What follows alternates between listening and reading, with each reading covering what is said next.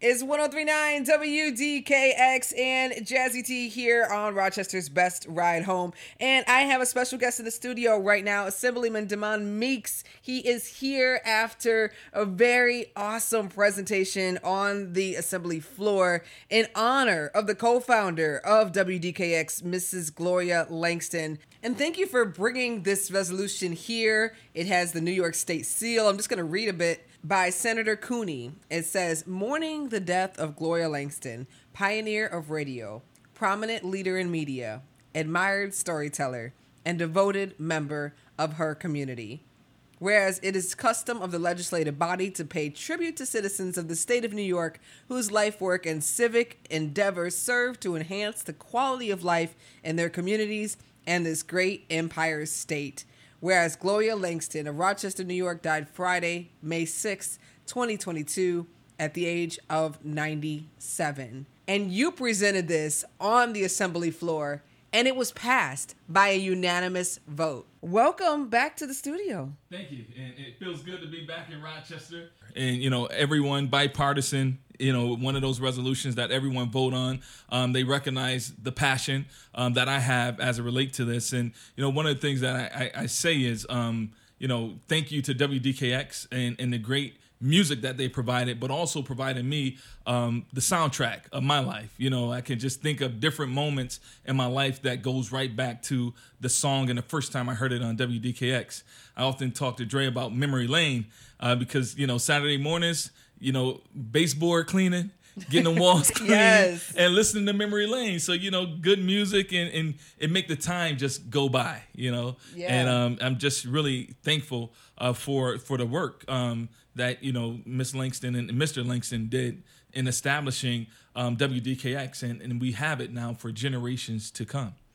And setting an example of, you try and at first you don't succeed, dust yourself off and try again. Absolutely. Because it wasn't an easy peasy situation to get the FCC license. Absolutely. And that is a testament, behind every front man is a good woman behind. Yeah. And that's what I really appreciate about Mrs. Langston and just her ability to bring people in as family. Yes.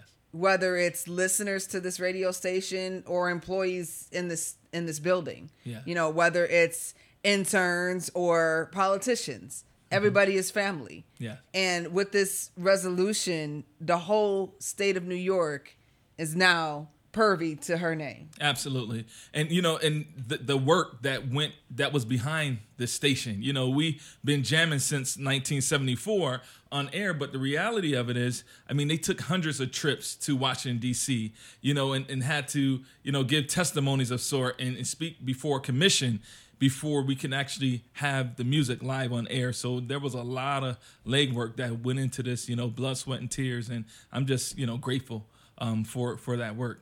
Awesome. And also, to Dre and the Langston family to carry on this legacy. It's a beautiful thing. Definitely. And I'm honored to be a part of it as well. Well, thank you so much for coming by the studio. We're going to continue our conversation on the WDKX podcast network at WDKX.com. Also, you can find it on the new WDKX app. Just click on demand and you can listen to the entire conversation. We got a lot to catch up on 1039 WDKX.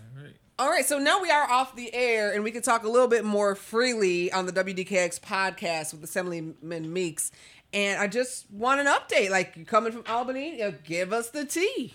So, so one of the big things that we accomplished, and we just did an announcement last week, we had some press coverage on it, is double up food bucks. So what we have a number of food trucks in the community, like Food Link.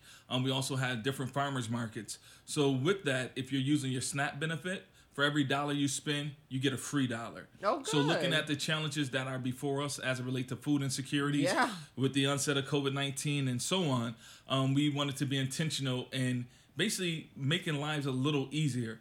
We know, like when we do work with some of the food cupboards throughout the community, week 1 and 2, the lines tend not to be that long, but come week 3 and 4 of each month, you have lines wrapped around the corner at the food banks. Yes, yes. So with that being said, we wanted to be intentional in helping those who receive SNAP benefit money go a little longer. Okay. So for every $1 they spend, with Food Link at the trucks, the curbside market, and some of the farmers markets, they get an additional $1.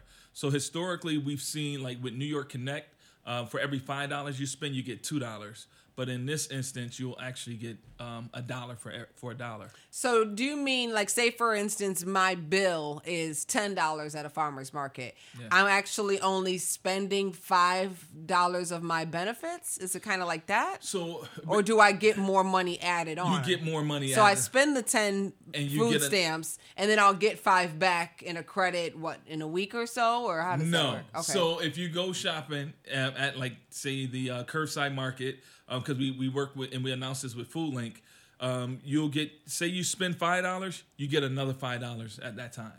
And this is only SNAP benefit. Okay. So it doesn't apply to, your greenbacks, your dollars. Right, no, yeah. It doesn't work like that. Right, yes. right. Okay. So we're talking strictly about the food EBT benefits. You yes. spend $5, you'll get $5 back. It's $1 for each dollar spent you'll get back. And then can I turn around and use that again at the same Food Link truck, or do I wait till next week? You can use it right then and there. Oh, okay, yes. Great. Yeah, so that's your money is going a bit farther than it normally would. And Heck I mean, they have really, really good vegetables and produce. I actually went shopping there last week myself and bought some nice sweet potatoes, some yams. Yeah. Some what else? It had apples, bananas, but fresh fruit. So it's a great benefit. And where is that located? So you have to go to like the Food Link website, and they would actually show you these are the different locations on these different days. Okay. My first time encountering the Food Link curbside market was about 8 years ago, and it was on Genesee Street, and they're like, hey, wave me down. We got fresh produce, fresh fruit. And I'm like, awesome. So I go on the truck, and the lady, her name is Flo. So Flo was directing traffic and saying, hey, if you spend, $5, you get $2 extra. So I'm like, okay, I got a hot $20 bill. Right. And she said, oh, I'm sorry, brother. That's only the SNAP benefit. Right. I said, oh, okay. But, I say that to say, like, for me and like, my politics, it's like, it may not direct me personally, but if it's to the greater good of the community, then let's do it. Mm-hmm. And that's why, something else that I've supported is good cause eviction.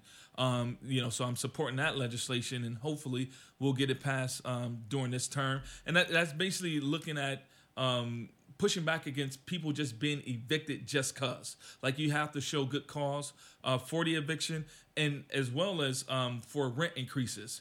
I can attest to, and most folks, who rent can agree with, the rent is too damn high. Mm-hmm. So with that being said, it is one thing to be able to justify a rent increase by, hey, I recently insulated the house, we're going to save you money on your gas and electric and so on and so forth. But to just say, hey, your lease is up and we're going to raise the rent this amount, and that's that. Yep. And, it further pushes gentrification in our communities. Yeah. So, we have to recognize the challenges that are before so many of our in our community. Yeah, I love you for that. That's a great cause there, because like you said, so many of us just, hey, guess what? The rent is raised. And it's like, huh? Yes. And I mean, luckily for me, it was only $50 extra a month, but some people are seeing 200%. Yes, we've seen, 12, 18% rent increases, and some as high as 40%. Right. Yeah, that's what I'm saying. I know in other states too. I just talked to a friend that had to get out of Fort Lauderdale because his rent went up to $4,400. Wow. And I'm like, $4,400? That's a whole vehicle. Yes. And you're talking about every month? That's like buying a vehicle every month. Yeah. One of them used vehicles, granted, but still. Yeah. So again, we thank you for all the good work that you've been doing Thank you. in Albany, in our state's capital. Is there any way that the public can get involved if we want to say support the Good Cause bill or any other initiative that our assembly in New York State is doing? How do we get involved, or how do we contact someone? So you can contact my office at 585-454-3670. You can also go to the New York State Assembly website. You can simply Google that. And you can look at the legislation. You can look at different bills that are out there, and you can see who actually signed on. So you have to know your representatives, and if they're not signed on to legislation, you can call into their office and say, hey, we need you to support this because it affects us and we live in your district. That's awesome. Yeah, so to me, it's the advocates that really make my life that much easier because they come to Albany, they rally, and they make noise, and they put folks under pressure. They let them know, listen, this is important to us, so it needs to be important to you as well. So I've been heavily involved recently with the cultivation of the cannabis business here in New York State via a podcast that I've been hired to produce called Women in Cannabis. Yes. And the host, Shayna St. John, she's really an advocate of what we call breaking the glass ceiling. So since I have you in the studio, I have to ask, did you support the legalization of marijuana in New York State? Yes, I did. And yes! Yeah, and I recognize it as, economic justice as well as racial justice, because when you look at the challenges that we've had as it relates to the breakdown of the black family and the Rockefeller drug laws and how so many of those things hurt our community, it's about time that we do something to try to refute and make things better. People just took a second to realize that things that people were locked up for, simple possession, that's made them criminals, that's made it difficult for their family, for their wives and their mothers and their sisters and their brothers to make it because that income was taken away for simple possession. Yeah. I feel like it is due and it is just and it is owed to say, hey, you already know how to run this business. If they happen to be in the illicit, sale business of it, you know what the product is, you know what the impacts are, you know what the benefits are or are not, whether they want to say it's medicinal or just recreational. You understand this. You have a clientele. Now we're giving you an opportunity to have a legal business.